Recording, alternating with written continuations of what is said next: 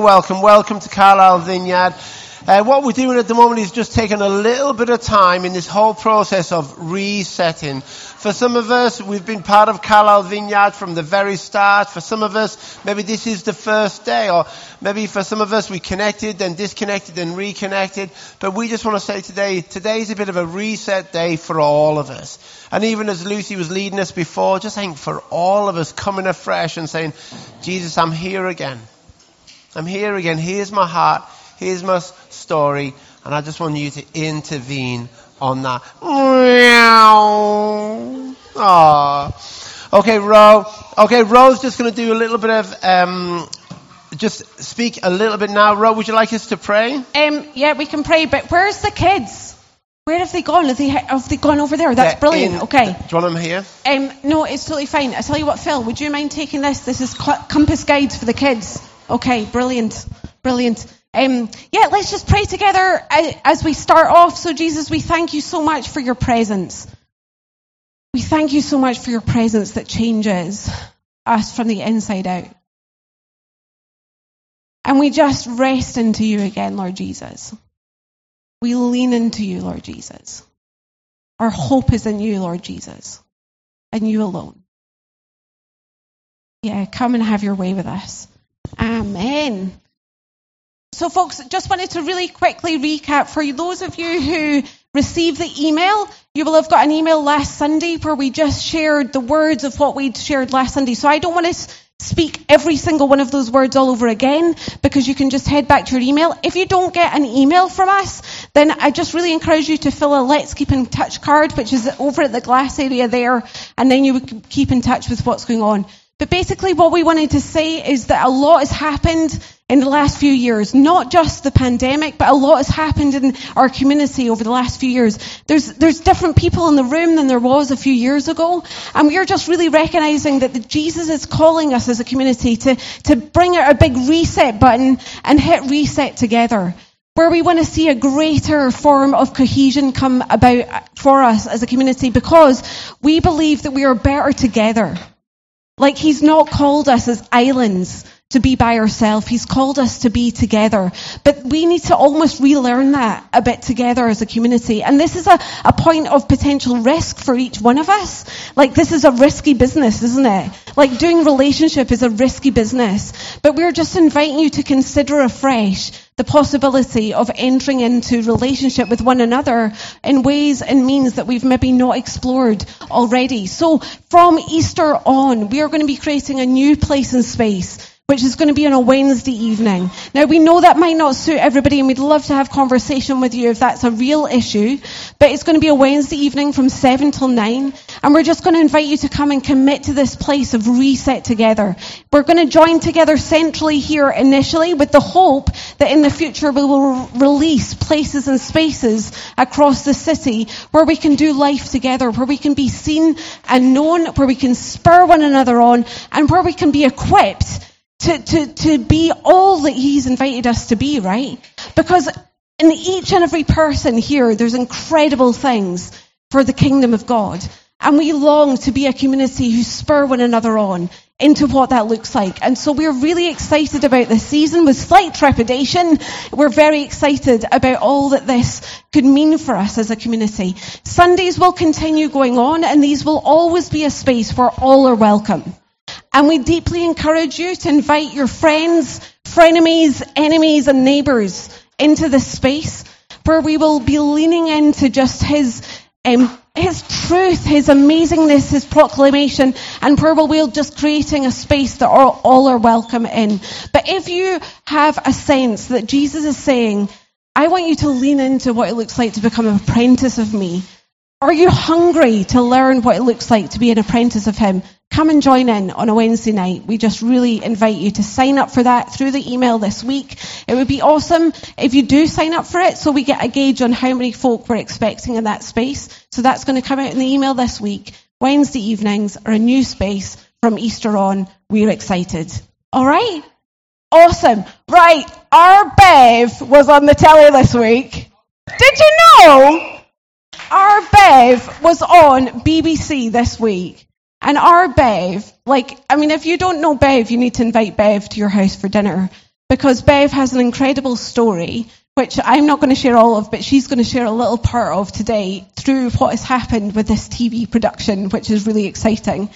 And last week we started with this verse, and I just wanted to use this verse again as a bridge because it so applies, Bev, to all that you've been about for the last few years, not just in this project. So here's what I want you to do, God helping you. Take your everyday, ordinary life, your sleeping, eating, going to work, and walking around life, and place it before God as an offering. Embracing what God does for you is the best thing that you can do for him. Don't become so well adjusted to the culture that you fit into it without even thinking. Instead, fix your attention on God. So Andy and Bev, everyone! Hi, Opa, Bev. Hi, up. Now, for some of you, you do know Bev, but some of you, this is the first time you've met Bev. And like Rose saying, Bev is just an absolute gift. Bev, you haven't always been in Carlisle, so do you want to tell us in a few words how you've ended up here today? February 18, up Blencathra, God did a little nudge. Would you like to move back to Carlisle? Used to live here for 6 years, was not thinking about it in 18, dismissed it. Went back to my church in Reigate, had the evening session on a Tuesday, small group. How was your trip to the lakes? The words came out, I'm moving back. And did that surprise you saying that? I was like, I weighed and tested it. Why would I move? And I kept getting God going, Carlisle, it's for you. So had you ever had that in your life before, where you had a sense of God is saying, Bev, I want you to move to this place? Never. Well, we are really glad that you listened to Jesus and you're here today. So what does life look like for you because how long is it now since you've been in Carlisle? 3 years and 2 months. Not that I'm counting. I'm not as in counting as in I'm in jail. So what's been some of the highlights of being back in Carlisle then, Bev? Finding this church and this family, which came about because 4 houses lost. I ended up buying a new build from Matt Knights. The joiner and the electrician said, do you know Andy Fearon? He's got a church that we own. And I came along, and 3 years ago today was my second visit to Vineyard, and I'm looking around thinking, is this my church? And a young lady called Kaz over there was asked to pray for this new person, Beverly, by Andy. And what Kaz prayed over me was, you are going to be big in men's health in the city. And in my human head, I'm like, well, I like to be in everybody's health. Why just men? Linking to Man v Fat Football. So you were here, second week here, and Kaz just came to pray for you, and she said, just so we're all here, God is going to lead you to help men in regards to mental health. In this city. And at that point, were you already involved with things like that, or? I had a recent background of being a personal trainer and running boot camps, but if I'm honest, that was mainly women and not men. Previously, in my environmental health role, I had worked with slaughtermen, taxi drivers, coach drivers, so I had worked with men. Okay. And I do connect quite well with men. So, why are you laughing? Just on a little side note, I've got another question for you. So when you prayed, Kaz, 3 years ago today, now I know Kaz, and Kaz is wonderful, but Kaz is just an ordinary follower of Jesus who gives away what you've got. And in that day, that was just okay, here's somebody, I'll pray and I'll give away what Jesus gives me. I want to encourage you today that you are an ordinary follower of Jesus who loves to do extraordinary things in and through. So today, would you ask Jesus, as you're hearing this story, Jesus, is there anything that you want me to give away to anybody today? Is there anybody's destination or a destiny that you want me to help release today? Is there anybody you're putting on my heart that I'm just going to muster all my courage and go over to that person and say, I don't know, I may be wrong, but I just wonder if ... I just wanted to take that moment to encourage you that God loves to use you, your words, your life, your message. So Bev, that was 3 years ago today, and I love the significance of that. So then how has this ended up with such a thing called Men v Fat? For those of us who've maybe never seen it, and it was so nice watching you on the telly, but for those of us who've never known, what has that kind of looked at? And what was it kind of, how is it kind of that prophetic word then worked out for you? A few weeks after Kaz spoke over me, somebody called Andy said, you are meant for community. And I'm like, yep, I'm a bit lonely, I need a community. In terms of setting up a personal training business boot camp, we had 2 years of COVID and lockdown. So that hadn't really come about. I got called by a company called Man v Fat Football, which I'd never heard of. Would you like an interview? And I'm like, I don't know a lot about football. And if any of you watch the programme, I do share, I went for 17 years to Workington Reds and drank Bovril with my dad, but I didn't know much about football. So I had an online 45-minute interview with a chap called Tom, who's the regional director at Man v Fat. Before the interview, I learned what they do and where they are, and it's a profit-making commercial company that in existence 5 years. And I'm like, do I want to be part of a profit-making company? And they say, Tom was interviewing me, and I really immediately warmed to this man on the other side of the screen. He asked me questions, he asked about my background. I subsequently learned he's a practicing Christian, and I'm like, okay, I think some discernment came in from me. When it came to, I'll share this another time, but one of the questions was very humorous, and my answer, I'm like, right. Anyway, they let me know there was 10 people being interviewed. They rang me the next day, we'd love to have you on board. So I'm like, okay. The story of how Man v Fat came about is very interesting. It's a food journalist called Andrew Shanahan. The God bits that come back in, so I learnt Tom was a Christian. The regional directors, the owner of the company, came up to see me 2 weeks ago and can't believe how the men of Carlisle are responding and what's happening.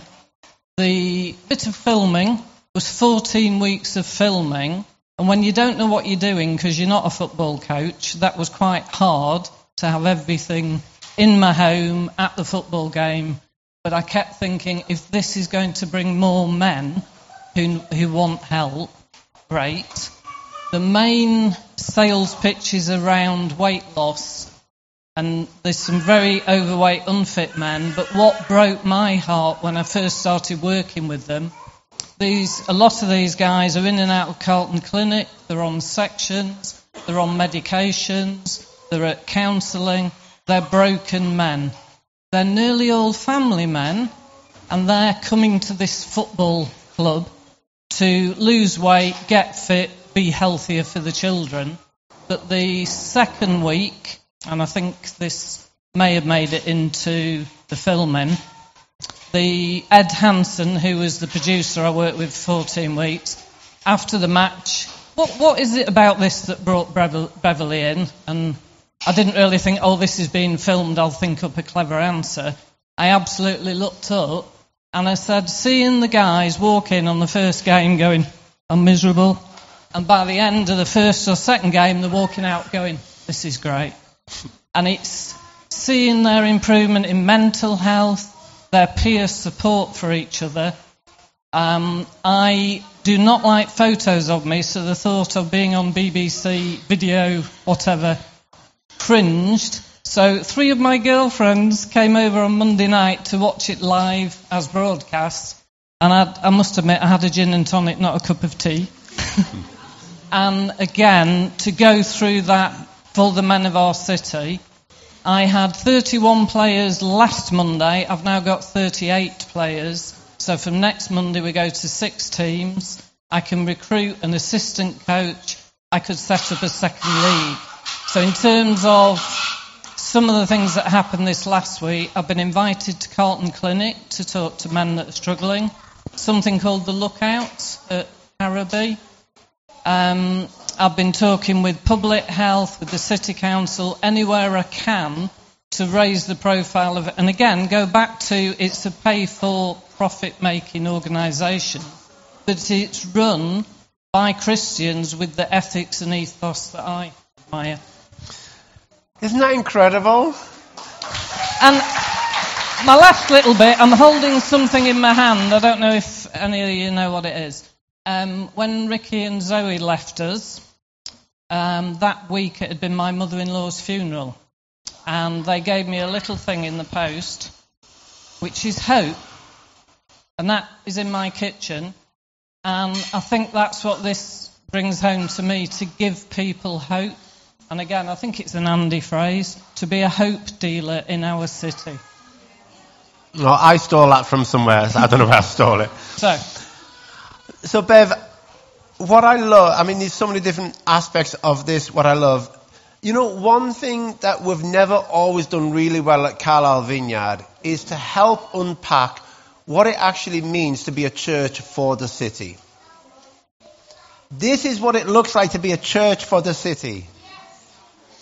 It's not that Carlisle Vineyard is going to have all these 100 different ministries happening, and every week we're begging you to come and be part of something that we've set up.